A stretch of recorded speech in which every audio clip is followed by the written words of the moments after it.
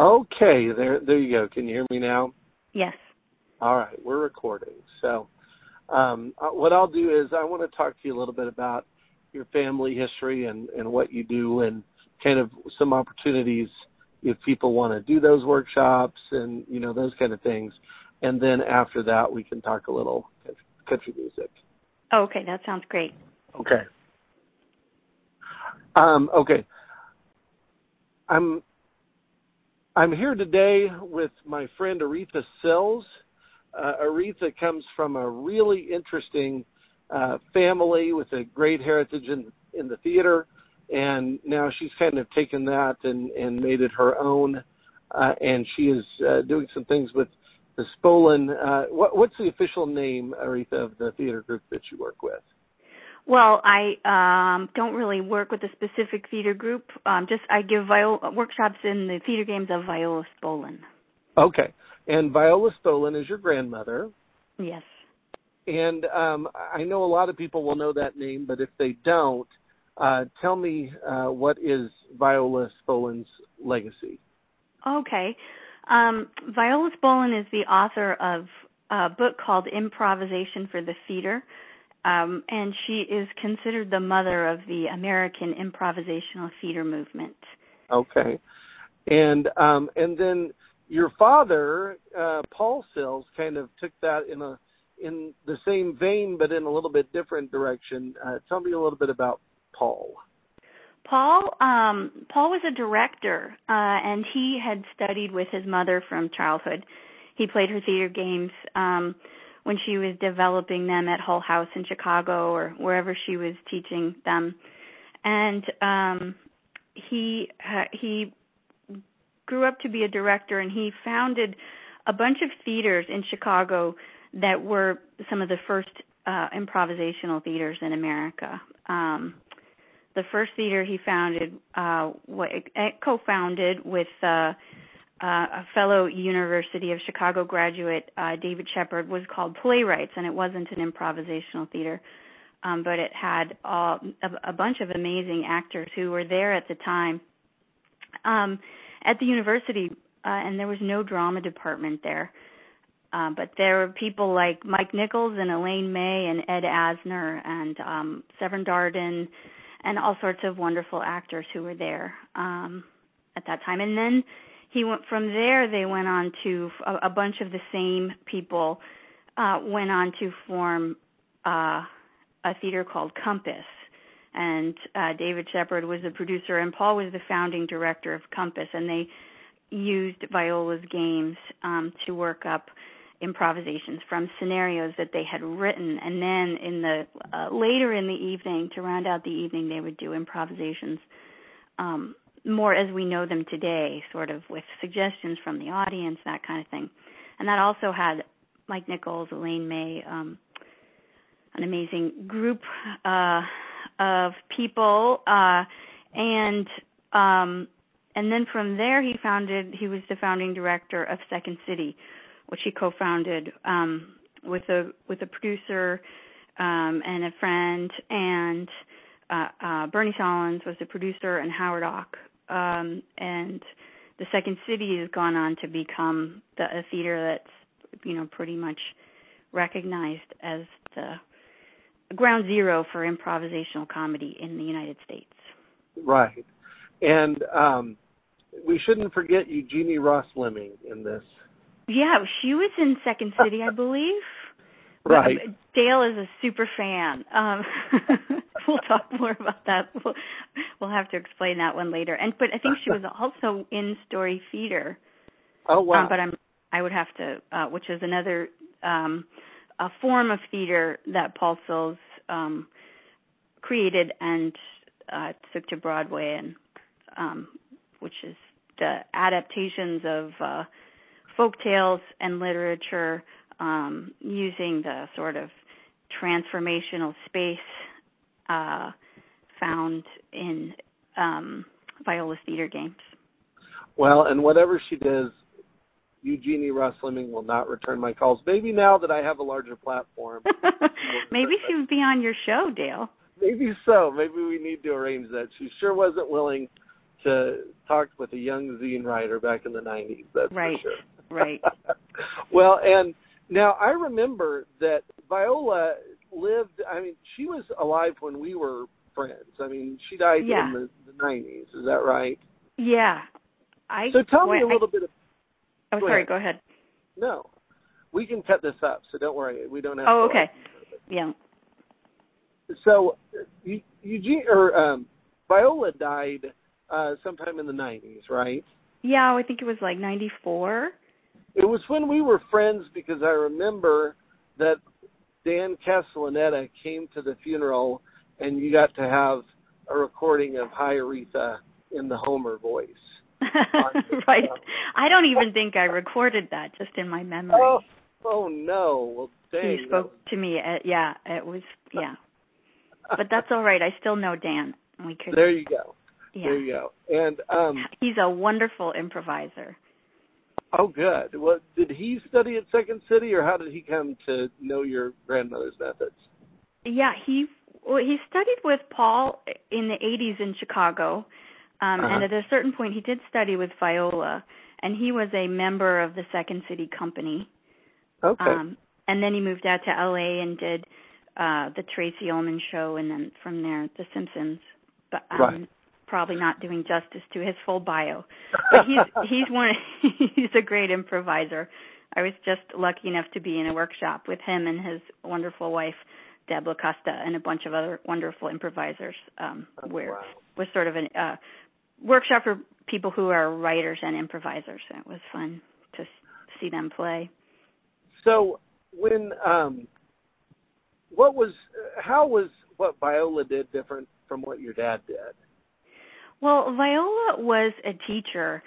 She came out of the progressive education movement that was really around Hull House in Chicago at the turn of the last century, where all these immigrants were coming in, and Jane Addams had created Hull House as part of the settlement house movement to really help the immigrants integrate into the American culture through education and the arts. And so there were a ton of classes there, and they were all really geared toward helping the community, the people in the community, become participants in the democracy. It was kind of amazing. So Viola found her way there because after high school, her sister took her to go study with a woman named Neva Boyd, who was teaching group work at Hull House, which is, I guess, what we would call social work now. And Neva Boyd was like the Alan Lomax of traditional children's games. She would go around collecting from Europe and America all these children's games that were, already sort of being forgotten, but, they obviously, kids were allowed to play more in the street or wherever in those days. But she would publish these chapbooks of traditional games, and she was a theorist of the uses of play in education. And she went on to have a school to train social workers at Northwestern University and other universities. She was really widely just well regarded in that field as for training social workers. So that's how Viola started out. And Viola had always been very interested in the theater. Her father was a Chicago policeman who actually would be sent on opera detail, I guess, to guard the opera stars or whatever. And he would take Viola and she would watch. And they were Russian Jews. Both her parents were immigrants. And the family had a tradition of putting on theatricals, and they were very dramatic. And they would improvise shows, comedic and dramatic shows, and they would actually write, 3-act plays about their own history, about, coming over from Russia and the revolution and all these, So Viola grew up in that a way of life that may be being lost a little bit in our, in our media age, where people had to entertain themselves. Right. They would get together and sing around the piano. That's the kind of people they were. And Viola was a fun-loving kind of girl. She was a basketball player, so she was already primed for this understanding of it. She loved the theater and this understanding that Neva Boyd was teaching her, that children learn best through play. And Neva Boyd also believed that morality is taught through play because we all agree to the rules of a game. There's no disputing it. I mean, occasionally there is, especially when you play Monopoly, but we agree to the rules of a game, any game, because it's more fun that way, because that keeps the play happening, right? Right. So, in a way, children are learning a kind of morality, a kind of social contract, how to behave with other people. So, in the late 30s, Viola wanted to teach drama and to direct, and she worked for the WPA. They had a dramatics project in Chicago, and so she was working with immigrant kids and or just like city kids and adults who were very often immigrants. So there was often a language barrier with her students. Sure. And anytime she had a problem directing, she would create a game instead of just telling the people what to do. Okay, you go over there, you speak loud, or that kind of thing. Right. She really understood how people learn because of her work with Neva Boyd. And so she would create a game for any theatrical problem she had. Wow. And so she developed this huge system. And also, the other exciting thing about when you learn through play is that there is a kind of purity and spontaneity involved in that. And then so the acting that developed was astonishing to people and lively, and just the way people are in real life when they're highly entertaining, instead of or they're in the moment, they're in the present time and they're truly being themselves on stage, as opposed to a more traditional, like in those days there was stentorian kind of acting and speech delivery, so it was a bit radical what she was doing, and having and then she would have performances, and some of the very first improvised performances were by these kids in Chicago in the 30s. The very first suggestions taken from the audience, were by this kind of neighborhood kids. There's some great clippings about the shows she would do and how surprising they were to the critics who would go see them. Well, and if we kind of correlate that to what was happening in Hollywood, for example, I mean, that's when Orson Welles kind of comes in and does the same thing, in Hollywood of creating a more kind of not improvisational, but a more kind of spoken, a different way of acting. Would that be the way to say that? Yeah, her timing was good. It was needed, right? I mean, it wasn't that kind of stiff acting wasn't going to work on film for too long, especially once they got sound. But Paul, I guess your original question was what was the difference between what Viola did and what Paul did. Right. Viola was also a director. I mean, she had a children's theater in L.A. here where she directed, and her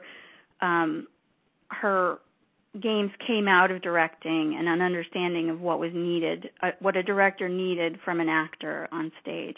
But Viola was really an educator.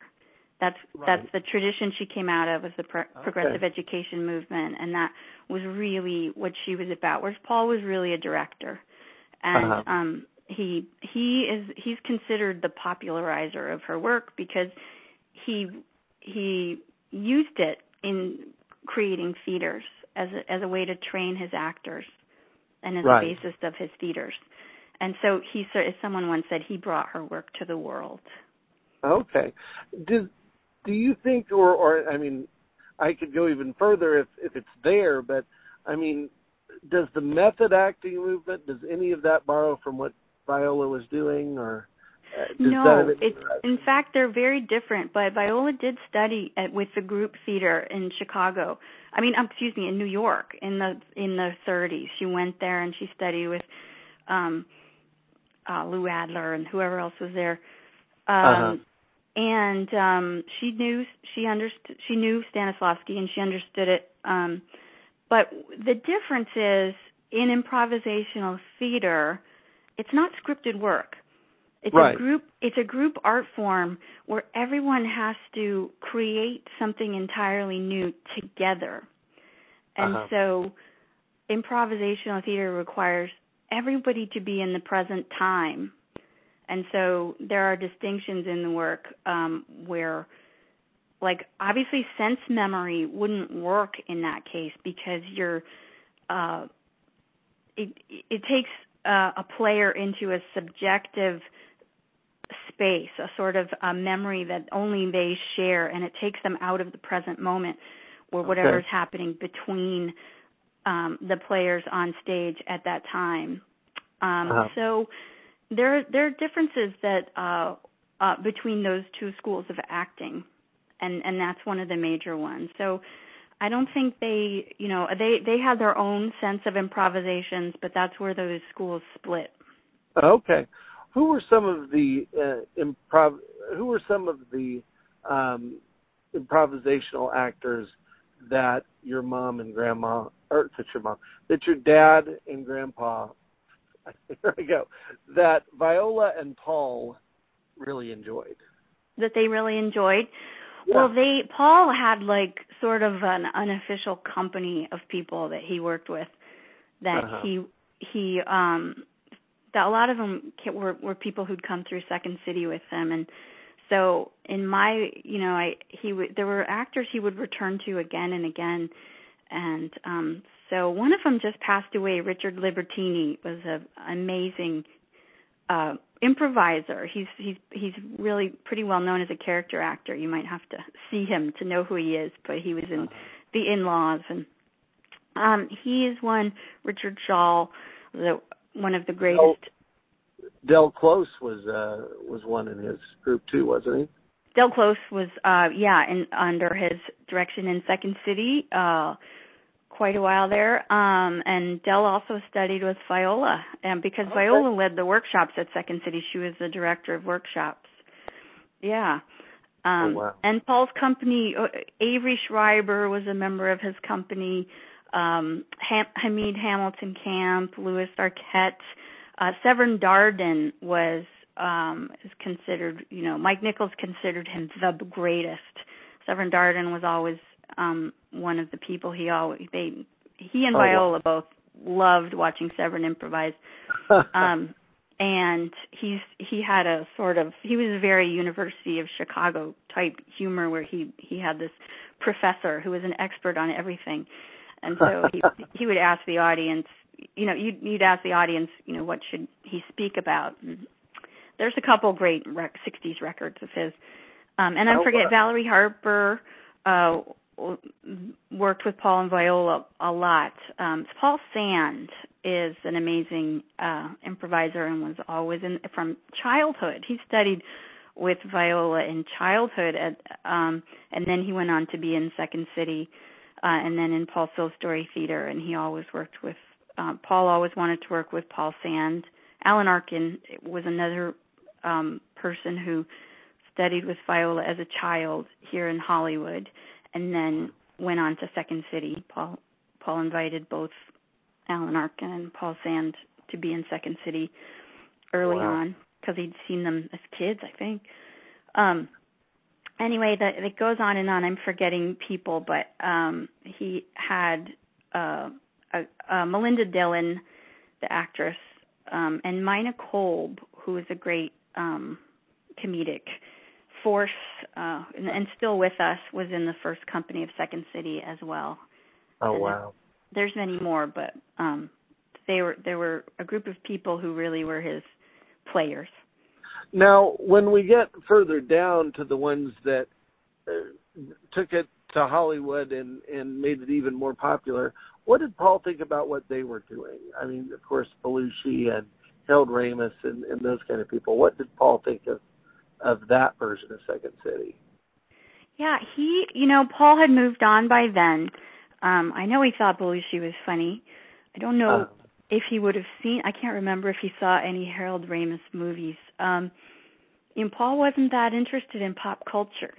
He was kind of, he would sit around and read Martin Buber and Thoreau. Yates, but he would always, we'd be watching TV, and he'd come in and be like, oh yeah, I know that guy. But I don't remember. I know he saw Stephen Colbert and early on, Stephen Colbert, who was a Second City guy, Uh-huh. and he was sort of in love with what he was doing there, and and I know he admired Belushi, but I can't honestly say that he ever sat through a whole episode of Saturday Night Live, Uh-huh. Yeah. Once he was done with sketch comedy, he was really more about the theater. Like and he moved into the theater after Second City. He left Second City to form a community theater called Game Theater in Chicago. That was a space where like peace, Women for Peace would meet, and the local church groups who were, gathering people to protest the war, and all these people would come together and meet there, and they'd play Neva Boyd traditional games and Viola Spolin's games, and it was there that he started Story Theater, and it was just before the convention in Chicago. So they were all sort of being radicalized by the war, and he was no exception, and he really, because of Viola's sense of working in the community, that's where he believed the theater belonged, that it needed to emerge out of the community. And so he developed Story Theater there, and it was a big hit in L.A. in the early, and then it moved to New York to Broadway in 1970, and he worked in Story Theater pretty much the rest of his life in that art form. And when you were born in Chicago, but then your family actually moved to Woodstock, didn't they? Is that how that happened? Oh, we did live they lived in Woodstock not very long, I don't think. Okay. So, they moved before. A lot. I was born in 1969 in Chicago, and we lived there a couple of years. They bought a farm up in northern Wisconsin in Door County, where we still have that farm, and we teach workshops in the summer in the work of in the theater games of Viola Spolin and Paul Solo's Story Theater. But yeah, there was a short period in Woodstock because they would live in New York sometimes. But I don't know if they lived there very long. Okay, well maybe I guess I just had interpreted all of the stuff you were talking about, Albert Grossman and that sort of thing. So I guess I thought you guys were living up that way. They were friends with Albert Grossman.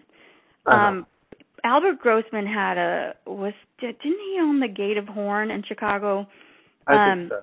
Yeah, and so Paul managed the Gate of Horn, and that's how he learned to run a nightclub, the Second City. That's how he learned by managing the Gate of Horn, and he saw Coltrane and Dylan, and he recalls it as a very amazing time, and he loved Bob Dylan. My father adored Bob Dylan, and there was, and so Howard Alk, one of my father's dearest friends, and the first hipster in the world, a very brilliant, amazing man, was the co-founder of Second City, and he was a filmmaker as well, and made some really cool music documentaries and all sorts of other interesting movies, like The Murder of Fred Hampton was a movie he made, and he was friends with Bob Dylan. And so Bob Dylan was like, I want to make a movie. And Howard, I think, and Albert Grossman were like, well, you should talk to Paul. Oh, wow. Yeah, so they met in Woodstock. And I think, so my dad was like, well, what kind of movie do you want to make? And he said, well, I don't know. I just think it should be muddy, and it should be set in a trailer park. I think that's what Bob Dylan wanted. And then he said, I'm going to show you a movie I really love, so come back tonight. So they came back, and he was like, no, the kids can't watch this movie. And it turns out it was it was Freaks. He was screening them Todd Browning's Freaks. Oh, wow. And this was in Woodstock, and he set up a projector on the side of like an outbuilding. So they sent the kids back, and my mom, she went into a local cafe, and she found some girls, and she's like, "Would you babysit for us? Bob Dylan wants to watch wants us to watch a movie." And so these girls were like, "Oh, okay. Well, if Bob Dylan, if you're going to hang out with Bob Dylan, okay." So, early 70s parenting. You have to wonder. Luckily, everyone was okay. But anyway, they went back and watched Freaks, and she said, my mom told me that Bob Dylan at one point the projector was like inside of a little shack or something, and he had to go break into it or something. He'd locked himself out and had to go break in, and anyway. But eventually they watched Freaks, and then nothing really came of that collaboration. Those two weren't quite. That was in the early 70s? Yeah, I think so. Okay, so this would have been, was that kind of what turned into Ronaldo and Clara, do you think? Or, was maybe. A different idea? Maybe. Howard worked with him after that for a long time. But I don't think Paul and Bob Dylan were really on the same artistic wavelength there. But Freaks certainly is a fantastic movie. Well, that's kind of a segue from, the things that you're doing right now in the theater. And Bob Dylan, I know, is as big a touchstone as it gets for you as far as musically, although much of, how we met originally was I saw and fell in love with your zine Maybelle and started writing for it. And so kind of tell me, because, for a zine that really didn't reach that many hands, that's still well regarded. And so tell me what kind of led to that. At least by us. Well, there are other people too. I don't know. I don't think we ever topped 200 circulation, like all in, all told. Well, I do have to tell you that, the fact that one of my interviews was quoted in that 500 greatest songs in country music that David Cantwell and Bill Friskus Warren put out clearly indicates that we reached more people than we thought we were. I know, and it's amazing. I didn't quite realize that. Which interview? The Tom Brumley one? The Tom Brumley one, yeah. Oh my gosh. Okay, I have to check that out. I don't remember that. And then later I was doing some research. We did a Townes Van Zandt interview for Maybelle, and that was quoted in some Townes Van Zandt books, and I didn't realize this till just a few years ago. When I was researching for like a piece on the 15th anniversary of his death that I wrote, and I couldn't believe that these people had gotten their hands on on the copy of Maybelle, like where they had found it. It was amazing. Well, I think on mine they were talking about when I talked to Tom about the Garden Party show and how he just felt like Rick's interpretation of the booing was so far off and how much the people really loved him. But, Rick was concentrated on something else and, it led to a great hit. But, so tell us, for people that haven't read, tell us about Maybelle. Oh, okay. Well, Maybelle was founded by my friends Tim Clifford and Bill Stavrou and myself. We all went to Bard College. That's how we knew each other. And we just were kind of country music obsessed. I don't know even how it happened. We just were, all three of us. Bill lived in Brooklyn at the time, I think, and Tim and I were in San Francisco. I'm looking at our first issue. It was spring of 1994. Right. And I think I had gotten laid off from a job at the Potholder outlet in San Francisco. We used to, Yes, I worked at a potholder outlet, and I was getting some unemployment, and so we decided just to spend our time like writing about music instead of just always chatting about it with each other and making ourselves laugh. And we named it after Mother Maybelle Carter, right. goddess of the guitar. Right. And there weren't a million magazines named after people like there are now, but yeah, that was it. It had an irreverent spirit, and yet we were very reverent of the music. And a very detailed knowledge of the music as well. Sometimes I read back things I wrote, and I'm like, oh boy, yeah, I didn't, there was no internet. There was stuff I just did, I was young. I think, well, that was wrong, but okay, I accept that. But yeah, we cared. We cared deeply about the music, and we were kind of limited. We really it was kind of about 70s country music, Right. Even though it was named Maybelle, but we loved more than 70s music. But there was a certain fascination with, the great stars of our childhood, kind of Willie Nelson and Dolly Parton and Loretta Lynn and Well, and so I talked with Tim Clifford a little bit about this, but clearly, as you know, was it T.S. Eliot that talked about his world being divided between Dante and Shakespeare? I mean, your country music world is clearly divided between Dolly Parton and Merle Haggard. And even though I think everybody has a much better understanding of kind of the artistry of those people and how differently, they're not looked on as rubes and hicks anymore, I still think there are a lot of people that maybe don't understand how breathtaking they are. And so tell me a little bit about your favorites. Oh, boy. You mean about Dolly and Merle?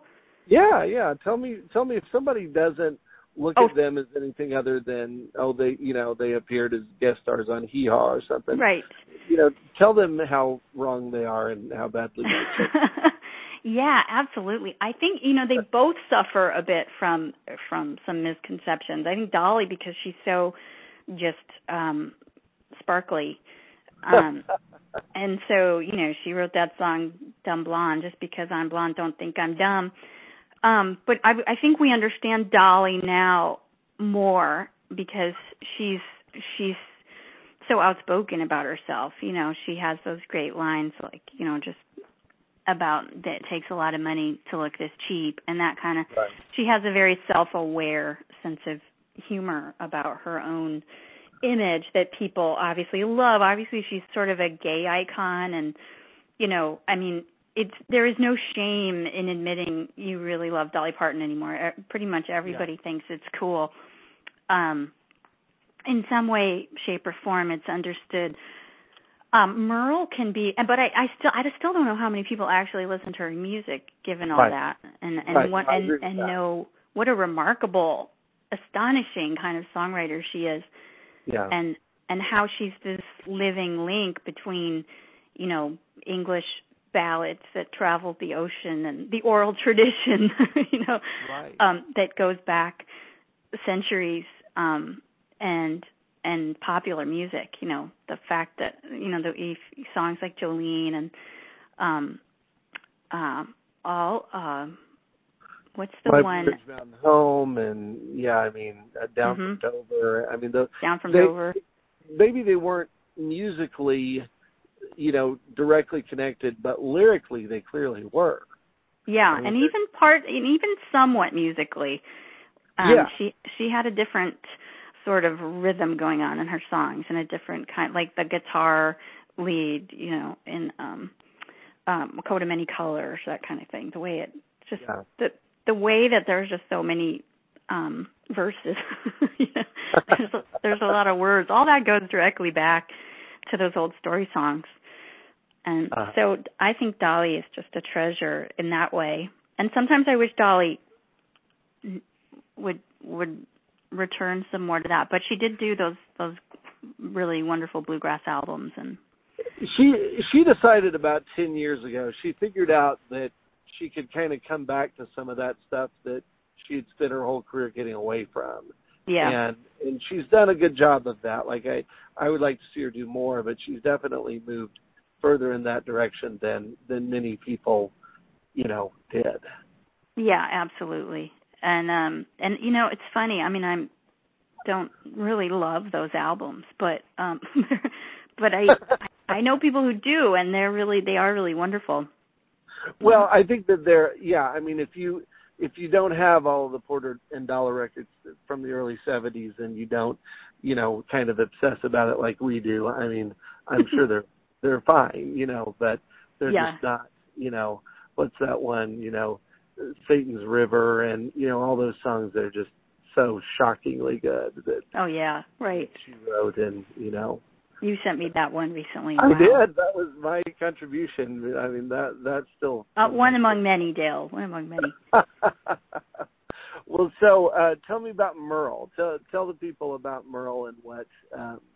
Merle, I don't even know how to begin to talk about... I think Merle is like the heir to Stephen Foster, Uh-huh.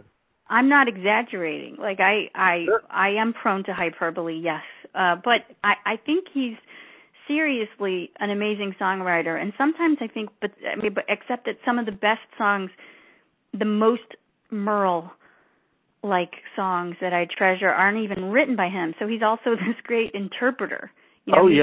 He really recognizes other people's talents, like that Blaze Foley song, "If I Could Only Fly." Yeah, I Could Only Fly. Yeah, absolutely.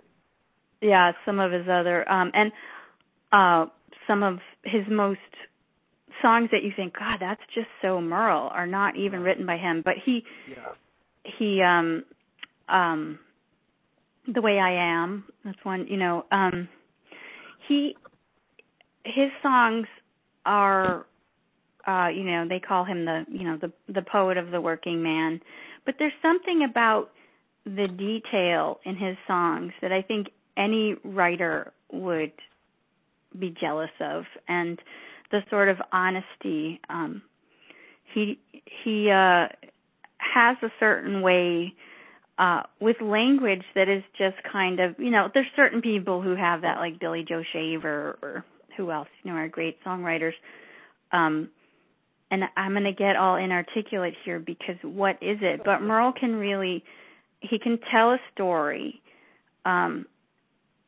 very often from a point of view that gets you very sort of deeply invested in the story. When you think of his songs like Carolyn or Kern River, or he's often the If We Make It Through December. Right, that was one I was thinking of when you were saying that. Yeah. He's often there's not a lot of self-pity involved, but someone's left him in a lurch. He's got a problem. Sing Me Back Home, and whether it's about love or something, with much higher stakes than even that, like death, impending death any second. He just has a way of walking that fine line between pathos and, just human truth that I don't know, it's unparalleled. Well, and he's one of the few artists that is just a million times better now than he was in the 60s. Now when he gets on stage, I mean, he's just such a force, and age has really worked to his advantage, in my opinion. I mean, his voice isn't as strong, but what he needs to do to songs, what he does, I think he's better at. Yeah, that's very interesting. It's true. He's a wonderful performer. And he sort of does. He sings more like Willie Nelson now because he has to phrase differently for his voice. But but even that's he's a little jazzier. Yeah. But he brings so much to every performance. He's who knows where he came from? He came from like this deep immersion into country music, right? Like he was the music that he loved, and he listened to who's the guy? Oh well. Anyway, I think I once got to meet the author Gerald Haslam, who grew up with Merle in Bakersfield.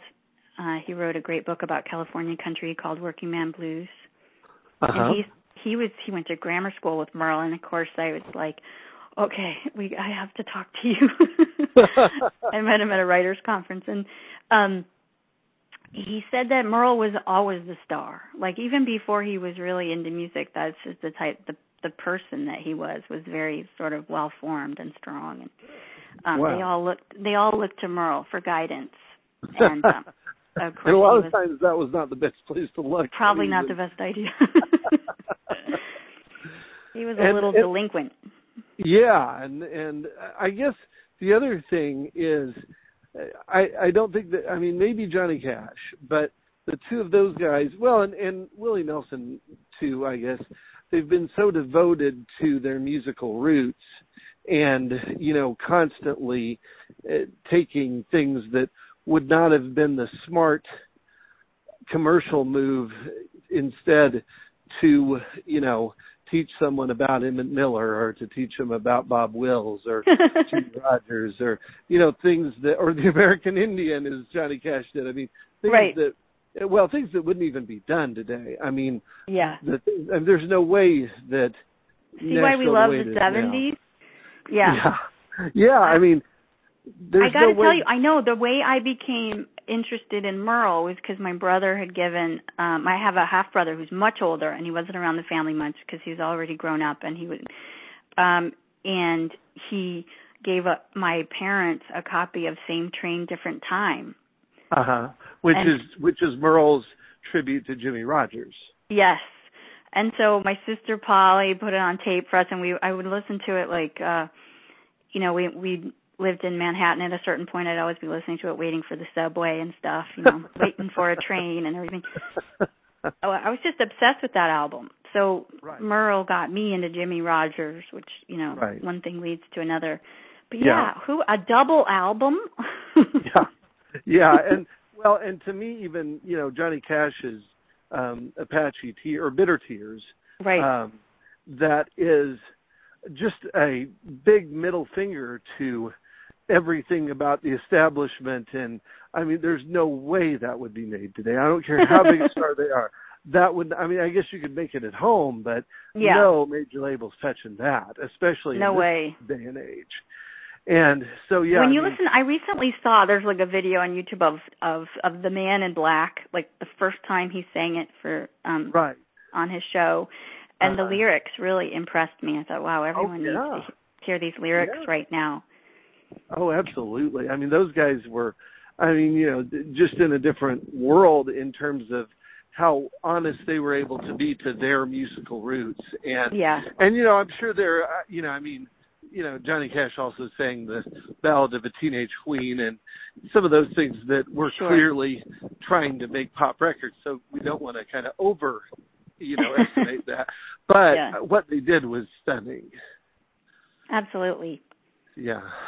So absolutely. I don't know. That's why they remain, to this day we still listen to them, Right. It's because of those things. It's not because of Ballad of Teenage Queen. It's because of the musical risks they took that took them completely out of, the complete comfort zone of the record company.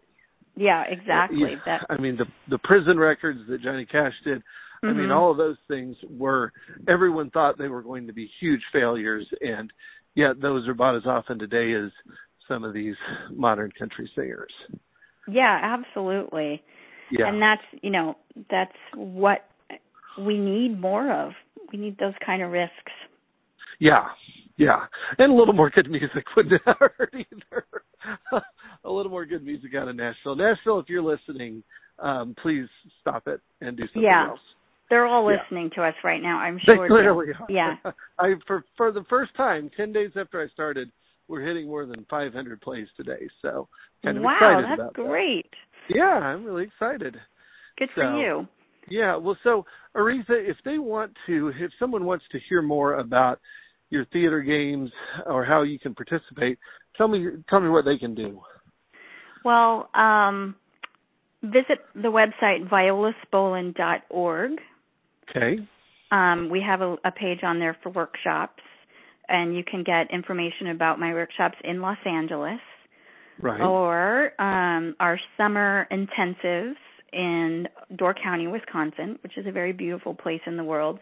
We do week-long intensives, so people travel from all over to study in a barn, which is really nice, in our barn, and stay in little cottages around Door County, which is kind of a famous resort area. And so that information is on there as well. So violaspolin.org. Okay. And the last, I think this is kind of timely because Lemmy just died, but tell me your Lemmy/Wanda Jackson story. So I was, I executive produced an A&R'd a Wanda Jackson album for CMH Records, where I used to work. And this was in 2003, well before Jack White. And I think it was after that I think she had put out a live album after that with that was recorded in New York. And so she was doing an in-store at Amoeba. And my husband and I went to go see her to say hello because we were very fond of Wanda and her husband Wendell and friendly with them. Lemmy was there in the audience, and we were like, oh, wow, Lemmy's here. I didn't know at that time that he was kind of a rockabilly fan, but it makes sense. Good for him. Right. This Wanda was somehow, I think she'd met him backstage, and someone had told her, you should really introduce Lemmy, for the kids. And so Wanda, in her bright, sort of chirpy way, said, well, we have a very special guest in the audience tonight. Please let me introduce Lenny from Motor Hut. And we all smiled and clapped. And I don't know if I can just imagine Lemmy smiling as well. But so it was very cute. It was very Wanda. Wanda once told me, I'm like a baby duck. Every day I wake up, it's a new day. Well, that's awesome. Well, listen, thank you so much, Aretha, for spending a little time with me, and it's always fun getting to talk to you, and thanks for sharing everything. You too, Dale. Thanks so much. It was a pleasure. Oh, thank you. Okay, well, I'll cut that up, and I'll either make it one part or two parts. I'll kind of see. Do you have a number for Wanda? It's usually on their website. Okay. It's still, I may have it, but in case it's changed, it's like Wanda J Enterprises or something. Okay. It's her husband Wendell is her her manager. And well, I was thinking today, man, I need to do Wanda. Oh, fantastic! You must. I mean that. I tell you, the one I've got coming out this weekend, the Andy Paley 2-part interview, is just so good. Like, I'm just so excited about. Who's that? Seeing. He is a guy. He has such a interesting story, but he's married to my friend Heather, and Andy. He was basically living in Boston, living with the Modern Lovers, became best friends with Jonathan Richman. Oh my God.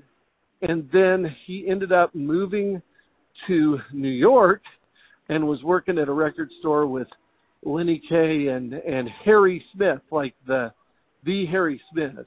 Oh my God. And then he ended up moving. Well, so anyway, his brother and he got signed to Sire Records, the Paley brothers. And so there are pictures of them up on stage singing with Patti Smith at the same time that they were opening for Sean Cassidy at Madison Square Garden. And so this guy, he produced an album with Jerry Lee. We talked about that. He produced Brian Wilson. We talked about oh my God, the Dick Tracy soundtrack. he and his brother are in the movie Rock and Roll High School being backed up by the Ramones. That's amazing. I mean, like, it's just, you know. I've seen that, but I just don't remember. Well, I mean, the thing is, he was in the Sgt. Pepper's movie too, and he's like, oh yeah, I was there with Dame Edna and Carol Channing, and I'm like, holy crap, you know? Wow. And so he married my friend Heather, and I've met him a couple of times. He's a super, like, cool guy, but he's just got like so many stories of all the things he did. And you might have to do another part. What's that? I said you might have to do another part. I took an hour and a half. Like, he wouldn't get off the phone. We talked for an hour and a half. and so I'm going to cut that one up. I mean, but then he's like, well, you need to interview Seymour Stein. So I think we're doing that soon. Oh, so good. That's great. Yeah. So for 10 days, I'm just kind of like, wow, this thing is taking off. Yeah. Who else got? Yeah, you got to do. Wanda would be great. Yeah, Wanda, I'm like really thinking about some of those people because, you know, I know enough about them that I can kind of let them do their own thing, you know, and not kind of step over them or whatever. So yeah, so just let them talk, and you know how to ask the questions that other people don't ask. Cause well, that's she'll get on a track of info she's already given out. Yeah. Well, I feel like that's one of the things that I could do, and we could start talking about Hank Thompson and kind of, you know, move it from there. And, you know, I've already thought about what I would ask her. So. What about Jean Shepherd? I think Jean Shepherd would be a great one to do. And speaking of Hank Thompson discovering amazing women, you know. Well, yeah, you know, I mean, Jean Shepherd, and then, you know, we obviously need to work Connie Smith into there. And, you know, I mean, there's some, you know, some really, I mean, you know, it's just one of those things that nobody gets the chance to do this anymore, of sit down and talk to somebody that kind of has an idea what they did. Yeah. And, you know, right, get to call him. That's amazing. Yeah. Yeah, I mean, it's so easy to do. They can do it on the run. They could do it whenever. And then, you know, if you think of other people that I ought to do, please let me know, you know, because I will. You know, I mean, I have enough that I'm like a week ahead. Like, I could stop and after this, even more than that. But, you know, I mean, it's just so fun. I just love it. And good. It's perfect. Perfect job for Dale. Yeah, exactly. So anyway, thank you so much. What about Pete Anderson? He's on Facebook. What's that?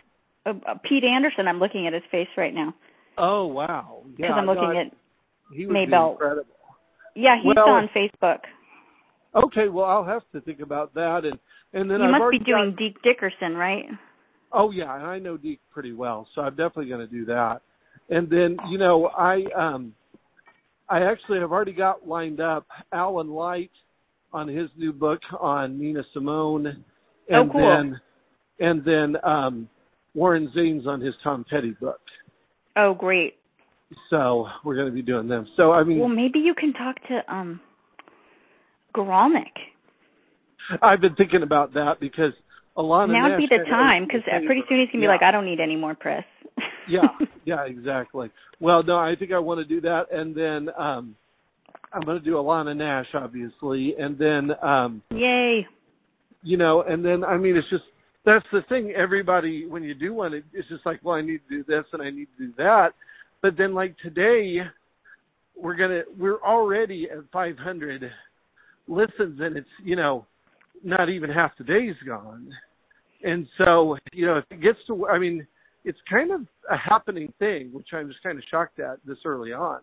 But, you know, then people love podcasts. I can't do them right now. Like, I can't. Like, for me, everything has to be, like, I have to be able to read it because I'm always like, someone's sleeping in my house. I have to be quiet. Like, I can't just, like, I'm not doing a lot of driving. But for a lot of people, they're, like, they love them. Yeah. And so, you know, if we can just keep building on it. And, you know, I did one with Dan Baird from the Georgia Satellites, and that went well. And And cool. Yeah, I saw that. That's great. So I don't know. I'm just pretty psyched. So it's awesome. Well, what about Merle? He's scary. I mean, the thing is, I've obviously got Frank Mull on speed dial, so and so I'm going to check on that too. I mean, I'm not going to shy away from it. Yeah. And I think the thing is, if I could make it, because that's how I got introduced, was he's the guy who knows about Fred Maddox. And, if we could kind of start it there, then I think I could. Yeah. You could be like, I just want to interview about your childhood musical enthusiasm or something. Yeah, absolutely. Like literally, like keep it like, I'm interested in how you, in that, or just about your songwriting, like. Right. No, I mean, yeah, you could make it to where you made it more enticing. But I think if anybody can get that done, it's Frank. And then they're actually, playing in St. Louis and Springfield in April along with Who's Willie. Frank? Frank is Merle's tour manager. Oh, okay. Yeah. And so, yeah, I think, those people, I think that Andy's going to be able to get me Lenny Kaye. Oh, cool. And so if I get Seymour Stein within the first 2 weeks by doing this, I'm going to be pretty psyched. That is amazing. So, amazing. So, but anyway, I'll get this put together. This was really good. Like, I'm really excited that we did it. And well, thank you, Dale. That was fun. Yeah, absolutely. So, you made it all easy. right, I'll send it your way when I get it done. Okay, thanks. Okay, bye. All right, take care. Good luck with everything. All right, thanks. Bye. Bye.